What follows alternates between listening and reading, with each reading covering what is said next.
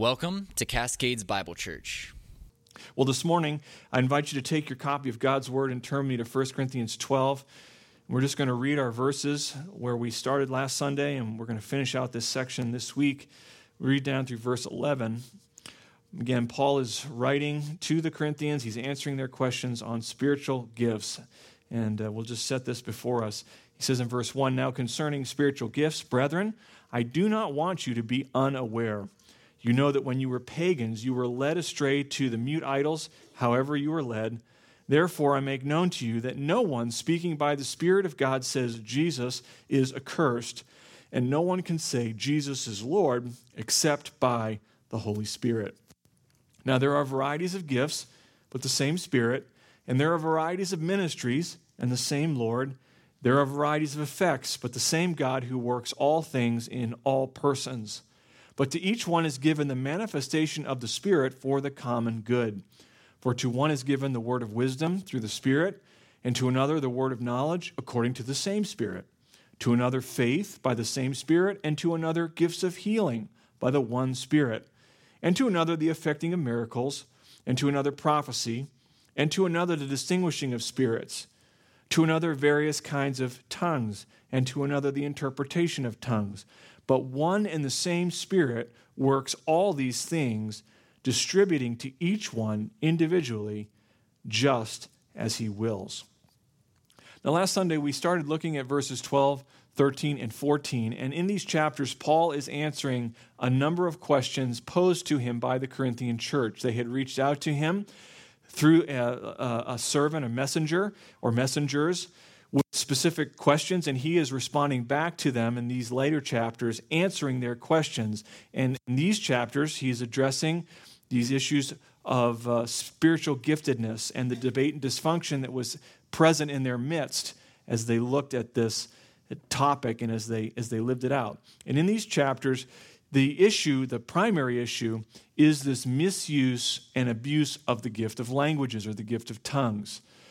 That is the heart of the issue, and we can infer that just by reading through that and looking at what is he talking about, what occupies the bulk of what he says, and we can have a high degree of confidence that was probably the specific issue that was troubling them. All these textual clues are kind of laid around like breadcrumbs throughout these chapters, and they guide us as the reader, 2,000 years removed from their context, to be able to, understand that the languages, the issue of the distribution or misuse of the gift of languages was the point of departure.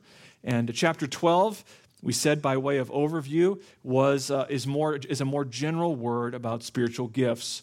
Chapter 13 is a little bit of an interlude on the priority of love, and then he makes application of these principles in chapter 14 on the issue of gifts, spiritual gifts, particularly prophecy and tongues.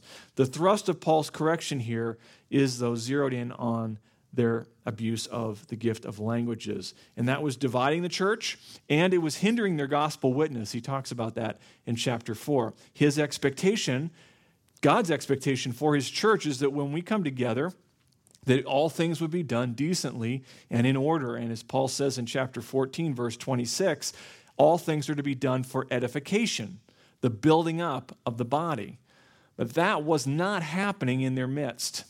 That was not happening on a consistent basis in their midst. And so he wants to set them back on the right track. He couldn't expect God's people to rightly understand the spiritual gift of tongues unless they understood the overall picture and purpose of gifts. And that's where he begins here in these opening chapters, in these opening verses of chapter 12. And last Sunday, we looked at just this the first thing that he lays out here in verses 1 to 3, and that is what does and does not mark out a truly spiritual man or woman. And we saw the apostle's concern in verse 1. He says, I do not want you to be unaware. And that was the issue. There was a lack of knowledge. There was a lack of understanding in their midst. And Paul needed to backfill that lack of understanding with his apostolic counsel and his correction. He doesn't want them, just as We as shepherds would never want you to be unaware of those things. There was serious confusion in their midst about what does it mean to be a mature, Spirit-filled people. Now, for the Corinthians, to be spiritual was what exalts me, what draws attention to me individually, rather than what Paul says it should be, which is that which glorifies Christ and builds up the body. That is the mark of a truly spiritual person. And to frame up that contrast, he points out in verse 2 the unbeliever's confusion, we said. He begins in verse 2 by explaining to them or reminding them of their unbelieving past and how they were blind and ignorant of the true and living God and his ways. He says, you were pagans, you were led astray to the mute idols, whatever that looked like for you, however you were led. They were dragged around, he says, like a prisoner, one under judgment. That's what that verb implies. There is a humiliating dimension to false worship. Those caught up in it don't know what they don't know, and they can do no different. This is inevitable. Everywhere they turn, they end up in the same place, worshiping that which is false and an idol which is no God. And that's all of us. We said that's every one of us. We're not by any means exempted from that. Titus 3, verse 3, Paul says, for we were all once foolish and ourselves disobedient, deceived, enslaved to various lusts and pleasures, spending our life in malice and envy, hating one another. This is who we were. Even if we had a veneer of niceness, if you will, a veneer of pleasantness to us, underneath all of that was this.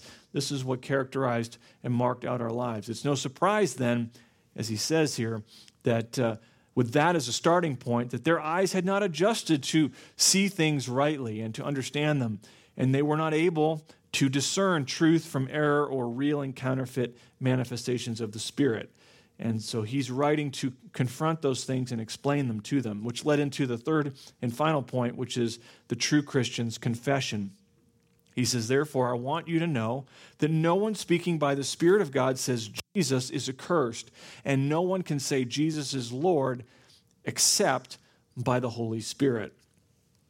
This is verse 3. Paul gives us a shibboleth, a word or phrase that distinguishes someone as part of a group or not. In this case, the class of people who are being sorted out are those who have the Spirit of God and those who do not. Those who have experienced a work of grace in their lives and those who have not.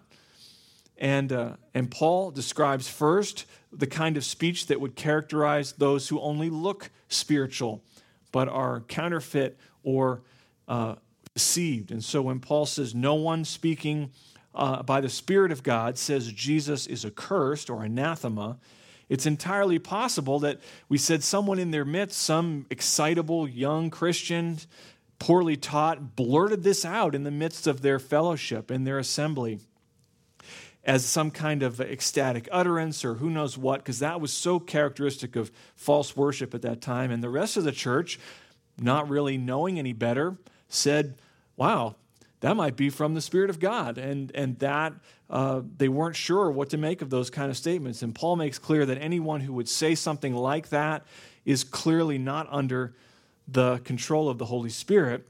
And then he pivots at the end of verse 3 to tell us what is an utterance of a Spirit-filled person. What is a true Christian's confession? What would be a clear and irrefutable evidence that you or I or anyone else is truly being indwelt and led by the Holy Spirit? And he says at the end of verse 3, no one can say Jesus is Lord except by the Holy Spirit. A true Christian, we acknowledge, bows the knee of their heart and affirms with their words, Jesus is Lord. That is the true Christian's confession. And that only by a supernatural work of the Holy Spirit. He's not talking about a bare intellectual acknowledgement or a mouthing of the words, Jesus is Lord. That's not what he's saying there. What Paul makes clear is that no one will make that confession where their mind and their affections and their will truly agree with that statement without the Holy Spirit having done a work in their heart. So when a believer confesses Jesus is Lord, they are confessing absolute allegiance to Jesus as God and Savior. That's what that is bound up in that statement. Jesus is Lord is the Christian's confession, and bound up in that confession is an acknowledgement that he has been raised from the dead, as the scriptures have told us, and that he is the exalted one, having a name that is above every name, as we sang earlier. The lordship of Christ is not a natural discovery of the intellect alone. It is uncovered and believed upon where God the Holy Spirit has born a person's heart anew.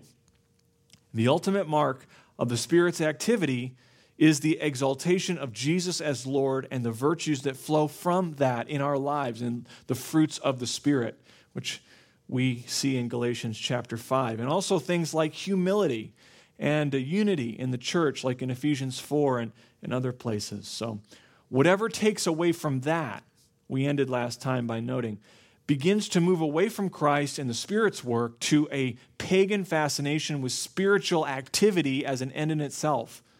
It's almost like a fascination with the occult. And when that starts to happen in our churches, and that happens, unfortunately, in a lot of contexts, that church is veering off course. And so with that as the foundation, verses 1 to 3, marking out what does and doesn't, identify a truly spiritual person. Paul then pivots now in verse 4 and following to explain the necessity of a diversity of giftings in the unity of the one Spirit. He is going to give us and explain the necessity of the diversity of giftings in the church in the unity of the one Spirit. And so what he does for us here in verses 4 to 11 in particular is give us what I will call a primer. And it's not primer, it's primer. Primer is what you put on a wall before you paint it. A primer, I guess it's somewhat related, is a simple text that serves as an introduction to this subject of spiritual gifts. They have primers for reading, teaching young children how to read, ABCs and things like that.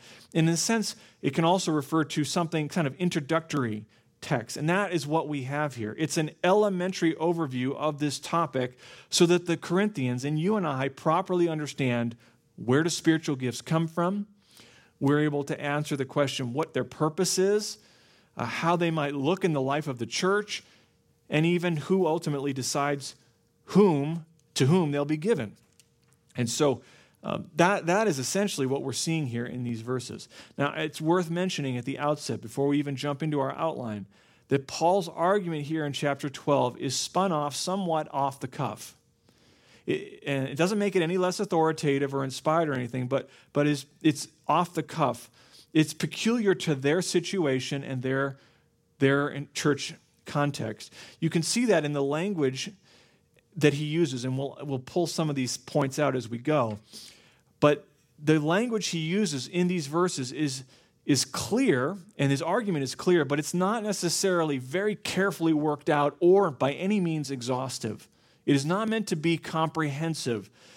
There are times when you read Paul, and we've seen this even in the earlier chapters of 1 Corinthians, where he is maddeningly precise and nuanced and crafted in the way that he makes his argument. And then there are times where he's more free-flowing, and that's what we see him doing in these verses.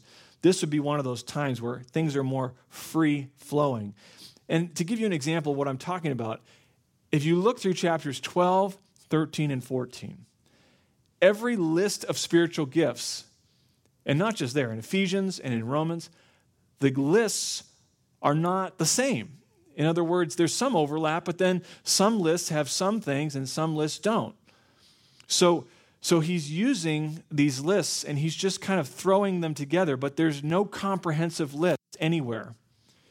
And another example of what I'm talking about, in one section, he'll use a particular term, like he does in verse 4, to speak of spiritual gifts. And in another section, he'll use a different term to describe the same thing. Or in the one chapter, he'll use one term to describe a basket of gifts, and in another chapter, he'll use that one term to describe a completely different gift that's not even part of that list. In other words, I don't think Paul is overly concerned with giving them a detailed instruction about every little spiritual gift. Their number, their kind, their duration, that kind of thing. That is not what he's attempting to do here. He's not giving us a systematic study on spiritual gifts. It's an overview. It's a primer. His goal here is to give us a representative list of spiritual gifts and to give them that list, really, so that they will stop fixating on tongues because they were so preoccupied with the gift of tongues, these showy kind of public manifestations of tongues. And we mentioned this in Equipping Hour a few months ago when we went through the doctrine of the church. And I think maybe we even covered some of this on Sunday evening, one Sunday evening. But I think some of the hair splitting that theologians do to try and group the gifts and name the gifts and organize them, I think a lot of that is tilting at windmills, if you will. It's just not there. That's not Paul's purpose.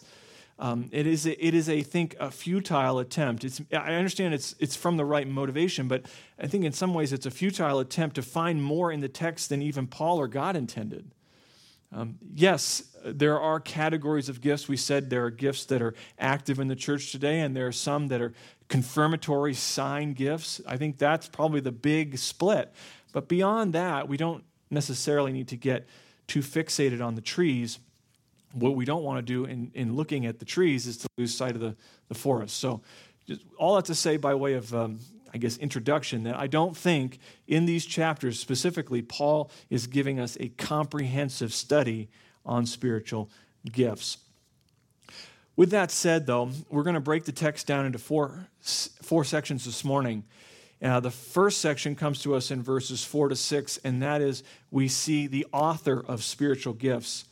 The author of spiritual gifts in verses 4, 5, and 6. He says, "Now, there are varieties of gifts, but the same Spirit, and there are varieties of ministries, and the same Lord, and there are varieties of effects or activities, but the same God who works all things in all persons." Now, the opening sentence here is the key to decipher how we understand everything else that's in this section. Gifts here, and if you have the NAS, you may see that there, or depending if you have ESV or something like that, you might see an asterisk, or you might see a little a footnote or index there, and the word that is used here in the original language is just one word. And I don't bring up the Greek a lot because I don't think it's essential for understanding our Bible is a faithful translation. But this is a term worth mentioning because we understand the term. The word in Greek is charismaton, which is from which we get the word grace. Right? Many of you have at least entertained the thought of naming one of your children, if you're younger, Charis, right? Because that word, right? Am I right? Am I right? It's just the names are like that. They have waves. They become more popular at different times. And in Christian circles, it's a beautiful name, and it means grace. And so we understand what that word means. And so charismaton has the idea of that which pertains to the Spirit, and particularly the gracious gift. It points up the unmerited, undeserved generosity of the gift. It can be used in a kind of general sense of God's good gifts, like it is in Romans 11 in verse 29, where he says the gifts and calling of God are irrevocable. Or it can be used more specifically to refer to a spiritual gift in general that Paul longed to impart to the church in Rome, for example, in his opening verses of the book of Romans. In chapter 1, verse 11, he says, "I long to impart some spiritual gift to you to come." And to do that. But typically, in the New Testament, it's used to refer to the special endowment or gift of the Holy Spirit within his chosen people. And the Corinthians were apparently latching on to such grace gifts as a matter of personal pride. It would matter a lot more to them than it probably should have. And they were pitting one another in the church against the other based upon this gift or that gift. So the gifts become essentially another way in which the church was stoking division in their ranks. We saw that back in chapters 1, 2, and 3, and even actually chapter 4, same thing. He brings up this point that they were using wisdom and the world's view of power as a way to look down upon Paul and divide the church. And they're doing the same thing here in these later chapters with spiritual gifts. And what Paul is going to explain simply but profoundly is that this is contrary to who God is. This is contrary to God himself. Look at the parallelisms here in verses 4, 5, and 6. He says there are varieties of gifts, but the same Spirit. And there are varieties of ministries and the same Lord. And there are varieties of effects, but the same God. There is a diversity in the endowments the Spirit gives, but it's the same Spirit. That's what he says. The Spirit doesn't fight against himself. There are different kinds of ministries or services, but the differences aren't important. It's the same Lord. And he says there are different kinds of effects or activities, but it's the same God. And you might ask yourself, hey, is there any significance to the different persons that are identified here? In verse 4, he speaks of the Spirit. In verse 5, he speaks of the Lord. In verse 6, he speaks of God. And I'm glad you asked, because yes, there is significance. I can read your minds. There is the Trinitarian formula articulated here is, I think, all the more impressive because it seems to be almost, although it is intentional, it is incidental as Paul writes in these verses. That's what makes it so magnificent. These verses, 4, 5, and 6, were hugely important for Athanasius. If you know anything about church history, Athanasius defended vehemently with much writing and at great cost to himself the Trinity and the realities of Christ and who Christ is. And he argued on the basis of this text, along with others, that Paul's intimate association of the Holy Spirit with the activity of the Father and the Son means, quote, that there exists, he says, an essential unity between the three. And so from these verses, Athanasius draws out this glorious reality that all the persons of the Trinity participate in a unified activity which may be thought of as the action of the whole Godhead as the Trinity. It's an essential doctrine known as inseparable operations. Athanasius says this on verses 4, 5, and 6. He says, the gifts which the Spirit divides to each are bestowed from the Father through the Word, meaning the Son. For all things that are of the Father are of the Son also. Therefore, those things which are given from the Son in the Spirit are gifts of the Father. When the Spirit is in us, the Word also, who gives the Spirit, is in us, and the Word is in the Father. End quote. So in his careful study of this passage along with others, he points out that Paul views the Father as the source of spiritual gifts. They come from God. The Son is the mediator of those gifts. They come through the Lord. And that is to be activated by the agency of the Holy Spirit, by the Spirit. And if you remember, way back when we began studying this letter, we did a little introduction on the Trinity, and we pointed out that everything is from the Father through the Son in the Spirit. Only as you and I become sharers in the Spirit by faith do we experience the love of the Father and the grace of the Son. So experientially, in time and space, for you and for me, the persons of the Trinity are inseparable. We don't have three gods. We are not tritheists. Even if various texts point out that the Son is doing this work or the Father is doing this work, that certain works are said to be the proper work of the individual persons, that is in reference to the internal relationship of Father, Son, and Holy Spirit. You say, Jeff, explain it to me like I'm 5. God the Father isn't over here doing one thing. God the Son isn't over here doing something else. God the Spirit isn't over here doing a third thing. That's the point. Whatever the Father is doing, the Son is doing. And whatever the Son is doing, the Spirit is doing. He does not fight against himself.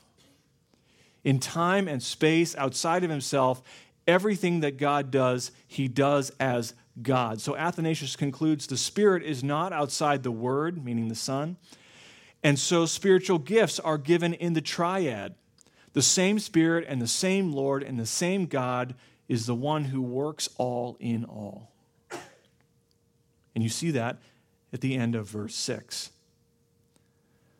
So like a threefold cord not easily broken, Paul ties together this strong argument that there's no basis whatsoever for division and dissension among Christians on the basis of spiritual gifts, because it's one and the same God who provides the gifts in all of their variegated color. That's why it matters. The triune God, who is himself the great three-in-one, who works all things in all, is the same God responsible for the diversity of giftings in the one body, which is his church. And there's a diversity and unity within, and as there is a diversity and unity within the Godhead, by analogy, not a perfect analogy, but by analogy, there is a diversity and unity within Christ's body, the church. In all variety of spiritual gifts that the triune God graciously gives to his people, in all that variety, yet one and the same God stands behind all of it. It's all the same God, and he works as one. And they are all moving to the same singular purpose. So God is the triune God is the author of spiritual gifts. That leads into our second point in verse 7, the aim of spiritual gifts. So we see the author in verses 4 to 6, the aim of spiritual gifts in verse 7. He says, to each one is given the manifestation of the Spirit for the common good. Now, to each one is significant. We can't, every jot and tittle is important here. Every born-again believer has some spiritual, gracious gift from God. We all do. So if you have the Holy Spirit within you, and everyone who belongs to Christ does, as Romans 8:9 says, because if you don't have the Spirit of Christ, you're not his, then you have been given, Paul says, a manifestation of the Spirit, which is just another way to speak of spiritual gifts. See, he's just kind of grabbing terms and throwing them around. He's pointing out that spiritual gifts and the exercise of those gifts are something public and plain for all to see. You can see that. Spiritual gifts are something that others in the church, besides you, perceive and experienced, and this is the key, are advantaged by, that are built up. You might think God's given you the gift of encouragement or helps or teaching or whatever gifts you think you have, but if no one else around you in the church is being encouraged or helped or taught by your ministry of God's word, either formally or informally, it is highly improbable that God has gifted you in those ways. When I was in seminary, there were some men that I don't know how they got in, but they did not understand that part of being a pastor means teaching the Bible. And when it came to preaching and teaching laboratory where you would preach and get feedback, these men struggled. And some of these men, I don't think ever had anybody tell them that you don't have that gift. And even though we have given you every tool possible to help you along the way, you're just not quite there yet. And that was a tough pill for some of them to swallow. But, again, we're not all gifted in the same ways. Our gifts are meant to be experienced and benefiting others because that is their aim or purpose. He says it is the common good. The common good. The manifestation of the Spirit serves the common advantage and benefit of others. That's what that word means. So he doesn't give us gifts to make us feel good about ourselves, and he doesn't give us gifts to add a sense of personal fulfillment to our lives. The gifts that he blesses us with are not a vehicle to raise our status or standing in the church.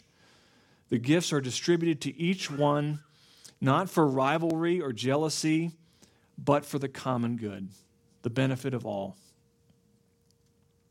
Spiritual gifts are always given to be put to work, and to be put to work in such a way as to build up Christ's church, not necessarily you as the individual. Now, you will be built up as if you have the privilege of teaching and preaching, as you study and prepare, you learn, and you're benefited. Hopefully that's doing a work in your heart. And even as you might minister God's word to others in an informal context, you might be thinking ahead how you want to explain things and make sure you know what passages you'd want to point to or whatever. So it's not that we aren't advantaged or benefited personally, but that's not their primary purpose. That's kind of accidental, if you will. So a divisive individualism contradicts the purpose of the gifts. A lone wolf Christianity, which we've talked about before, contradicts the purpose of the gifts. Wandering around the periphery of the local church for months or years contradicts the purpose of the gifts. Because if you're in Christ, you're meant to be vitally connected and committed to the local church and to use your gifts within that context. That's why we have church membership, formal association. So we've seen the author of the gifts. We have seen the aim of the gifts. Thirdly, we see the assortment of spiritual gifts in verses 8, 9, and 10. Paul says, "For to one is given the word of wisdom through the Spirit, and to another the word of knowledge according to the same Spirit, to another faith by the same Spirit, and to another gifts of healing by one Spirit, and to another the effecting of miracles, and to another prophecy, and to another the distinguishing of spirits, to another various kinds of tongues, and to another the interpretation of tongues." Again, just reiterating what we said earlier, this is not a comprehensive list. This is not an exhaustive list of spiritual gifts.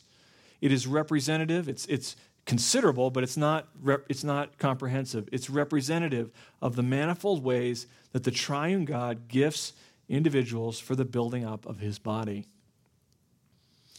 First, he points out words of wisdom and knowledge in verse 8. One man has the word of wisdom, the other the word of knowledge. These are broad terms. I think they're intentionally broad. In the apostolic age, it may have included revelation at times, not always, but at times. In the New Testament, wisdom is used often to refer to the ability to understand God's will and apply it faithfully.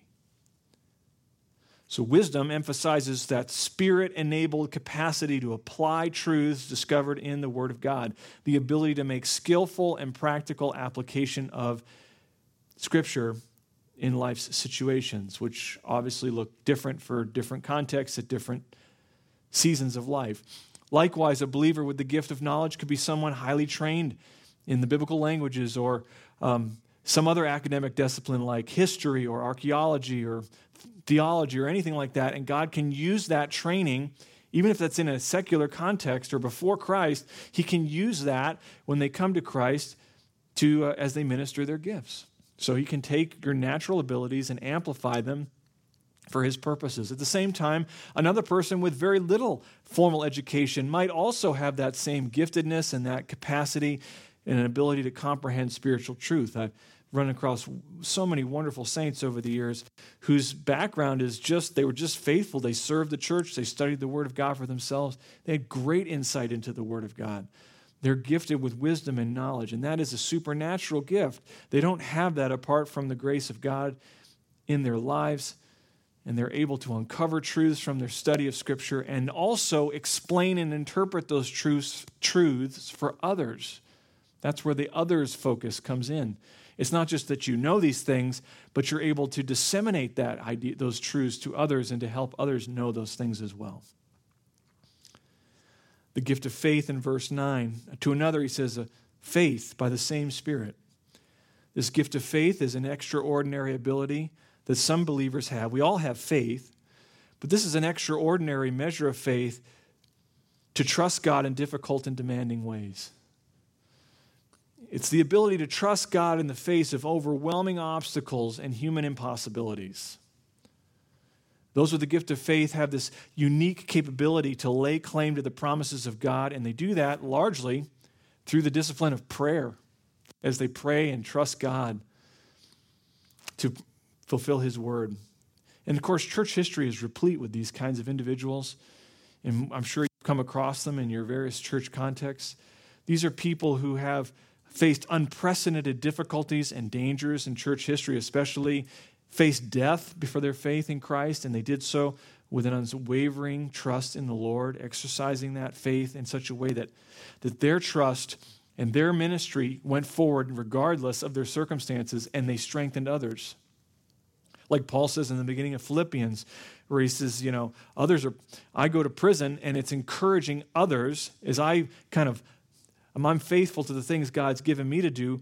He says, others are strengthened and able to proclaim Christ with greater faithfulness and without fear. And so his faith strengthens others.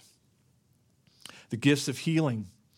The word healing here is in the plural. In verse 9, the end of verse 9, and other gifts of healing. It's plural in the original language as well, meaning that there are many kinds of afflictions that might need healing. We saw this, of course, you see this in the life of Christ during his earthly ministry. Matthew has all kinds of examples of Christ healing the blind and the lame and those who are deaf. We see them working out in the apostles. He delegates that authority to them as they go out and preach the gospel in the Gospels, the gospel records. And then he gives that responsibility and privilege to the 70 and to some associates who are connected to the apostles, like we see in Acts chapter 8. God has the prerogative now, just as he's always been, to heal directly and miraculously in response to the prayers of his children. But we would say and affirm, and we'll get into the why of all that later, but no Christian today has the gifts of healings. I didn't notice anybody wandering through the hallways of ICUs the last few years praying over those who were dying of COVID and miraculously and instantaneously healing them, which is what this gift entails. No one has this gift because no one with a word or touch instantaneously or completely healed all who came to them. No one can do that. No one raises the dead. So this gift of healings was a sign gift. It was temporary in nature, given to the church for authenticating the word of God as it was preached. And again, verse 10, the effecting of miracles is similar along those lines, except instead of just physical healing, it could deal with other temporary signs. A miracle is a supernatural intrusion into the natural order of things. Natural laws cannot explain. They're only explainable through divine intervention. Maybe that's striking someone with instantaneous blindness or something, as we see sometimes in the Gospels or something along those lines. It's kind of a broad thing. But at that time, there were some that had this gift, again, as a confirmation of them being God's messenger. He speaks also of the gift of prophecy. Prophecy means those who speak forth to proclaim. It assumes the speaker has an audience, so it can have the idea of speaking publicly. A prophet is someone who speaks forth God's word, and prophecy is the proclaiming of that word. There's a lot of debate on this. We're not going to get too far into the weeds. But the gift of prophecy is spirit-given, it is spirit-empowered, and it is that ability to proclaim the word of God effectively. Since the completion of the canon, since we have the word of God, that no longer includes new revelation. There are no prophets in the world coming out with new, inspired revelation. But those who speak prophetically may proclaim that which has been revealed in the Word of God. I think a simple definition, it's not a comprehensive definition, but a simplistic definition is in chapter 14 and verse 3. Paul says, one who prophesies speaks to men for edification and exhortation and consolation. We'll talk about that more when we get to chapter 14. He also says that God gifts individuals with what he calls the gift of distinguishing of spirits. Discernment is really the idea. The basic meaning is they're able to examine and judge what is right and what is wrong, what is true and what is false. Someone who has the gift of discernment has this spirit-wrought ability to recognize that which is false from God's word. One commentator calls this gift the Spirit's watchdog. I think is a good word picture. Some ideas that are given as scriptural and put forward as true on the surface seem right and godly, but they're actually false. They're counterfeit. They would lead others astray. And those who have the gift of discernment are counterfeit experts. And it doesn't mean that they are perfect, but God gives them a special insight and understanding for the protection and the preserving and the health of the local church. I want to just make a word of caveat here. Most of them don't have blogs and podcasts. Okay? Because when you run into those people, more often than not, they're not using this gift of discernment that they claim to have for the building up of the body, but for the tearing down, basically the accusing of the brethren. They're doing Satan's work, most of them. Now, there are individuals that are doing good work and they're a help to us, but by and large, those who claim to have the gift of discernment don't. They have the gift, if you want to call it a gift, of division. They have the gift of slander. They have the gift of gossip. And the way they go about it shows that they are not leading, they're not building up the body, they're tearing it down. So we need to be careful. And of course, then he ends here with the speaking of the gift of languages and tongues. This is the most misunderstood and controversial gift then, just like it is now. I mean, nothing changes. And it is a gift of languages is really, I think, a better way to translate this. I know tongues has the idea of kind of, it's captured, but they're discernible languages, and we'll get into that later as we get into chapter 14. But those who have the gift of languages were able to speak languages, real languages that other people who spoke those languages would understand, but they were able to do that without having studied those things for themselves. It is, in a sense, a way that God undoes the curse of Babel. And so God is able to get the gospel out to cultures and individuals. As you see in Acts chapter 2, they're speaking languages, identifiable languages, and everyone's heard them speaking in their own tongue. And that's what he's talking about here. And some had that, again, as a sign and as a way to distribute that gospel message quickly across the globe. And he says, wherever there is the teaching, the gift of tongues, there will also be the interpretation of tongues. They will be able to take what is being said and to translate it for all to understand. And Paul will explain in chapter 14 why you can't have one without the other. Again, we'll get into that more in the subsequent study. But these were sign gifts. They were temporary. They are not for the church today. Their ministry in the New Testament was to validate the message, to disseminate the message of the power of the gospel. But in Corinth, just as they are today, they were disproportionately exalted and abused in the church. We'll talk about that more in the coming weeks. So this is an assortment of the gifts. This is particular, I think, to them because this is one of the earliest letters in the New Testament. At that time, these things were still going on. As the New Testament is being written, as Paul is writing, and James and all these other guys are coming in, and they're being carried along by the Spirit, and the Gospels are coming together, they needed these particular sign gifts to impart spiritual truth, to discern truth from error, to get the gospel out there. But as those things were no longer necessary, as the apostles passed away, and the testimony of church history is consistent, no one was seeing these gifts in the 3rd, 4th century. They basically throw up their hands and say, we don't know what this looked like because we don't see that today. So, lastly, we end with the allocation of the gifts in verse 11. The allocation of the gifts. That's our 4th point. This is where Paul ends.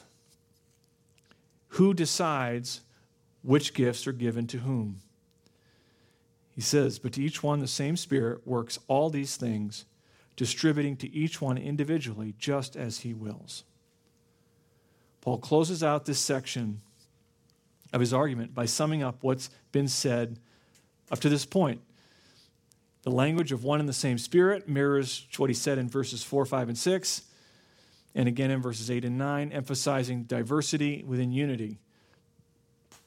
These are his works, God's works. God's gifts are never set against each other. All who have them, and every believer has them, cooperate in working out the one divine purpose of building up the church. We're building one another up. Thus, from beginning to end, the singular accent of this section is the diversity of gifts that the one God distributes, manifests through his one Spirit for the sake of the church. The only thing that's added here at the end is the little phrase, just as he wills. Here we see Paul unmistakably do two things. One, he describes the personhood of the Holy Spirit. He's not an it. He's a he. He's a person. He is like the Father and the Son, God of very God, and he is distinct from the Father and the Son. The emphasis here also lies on how God the Holy Spirit, in perfect concord with the Son and the Father, exercises absolute sovereignty in distributing his gracious gifts. He's the one that determines who receives what. And the implications of this are pretty straightforward. Practically speaking, one, we should never look at others in the church and covet how God has gifted them. Just don't do that. We don't need to be jealous of other people's gifts. You know, you can hear someone sometimes, and I do this all the time, you hear someone preach, and you think, wow, you know, what a gifted communicator, what insight, what passion, what zeal. And for someone who teaches and preaches regularly, I can start to feel like, man, I wish I could do that, you know, in a way that's not about Christ, but it can be about me, that people would look up to me and invite me to speak at things or whatever, right? And God says, no, don't do that. You know, just because someone has this gift of you see this all the time, leaders in the church, people who want to be in leadership, but they're not qualified or they're not ready, and they want in no matter what. Don't do that. Guard against that. God gifts how he gifts. And secondly, we shouldn't grumble or complain for how God has gifted us. Maybe we don't have a real public-facing ministry, and that's not even something that we want to do, but we can feel like, well, I'm just bumbling along with my kind of pathetic little gifts. And no, that's not it at all. God has sovereignly, purposely, and for his glory given you whatever gifts and capacities he's given you. Praise him for that. Serve him with joy. The perfect wisdom of the triune God has given you spiritual gifts for the building up of the body in love. And we should be looking to serve others in whatever ways that God would allow as every opportunity presents itself. The best way to do that isn't to take an inventory of gifts and then say, I only do this, but I don't do that. No. You come into the local church and you say, what needs to happen here? What can I help with? And then you just do whatever needs to be done. I remember when I first got saved, I was a young person in my early 20s. I had no experience with children whatsoever. And I came to our church and I plugged myself in. I had new Christian, and I said, I need to serve. I want to serve. And they needed someone to listen to 3, 4, and 5-year-olds recite Awana verses and make a chart. And they said, we do that. We have Awana on Wednesday nights. We could really use some extra hands with that. And that was pretty much the last thing I wanted to do, the last thing I was equipped to do.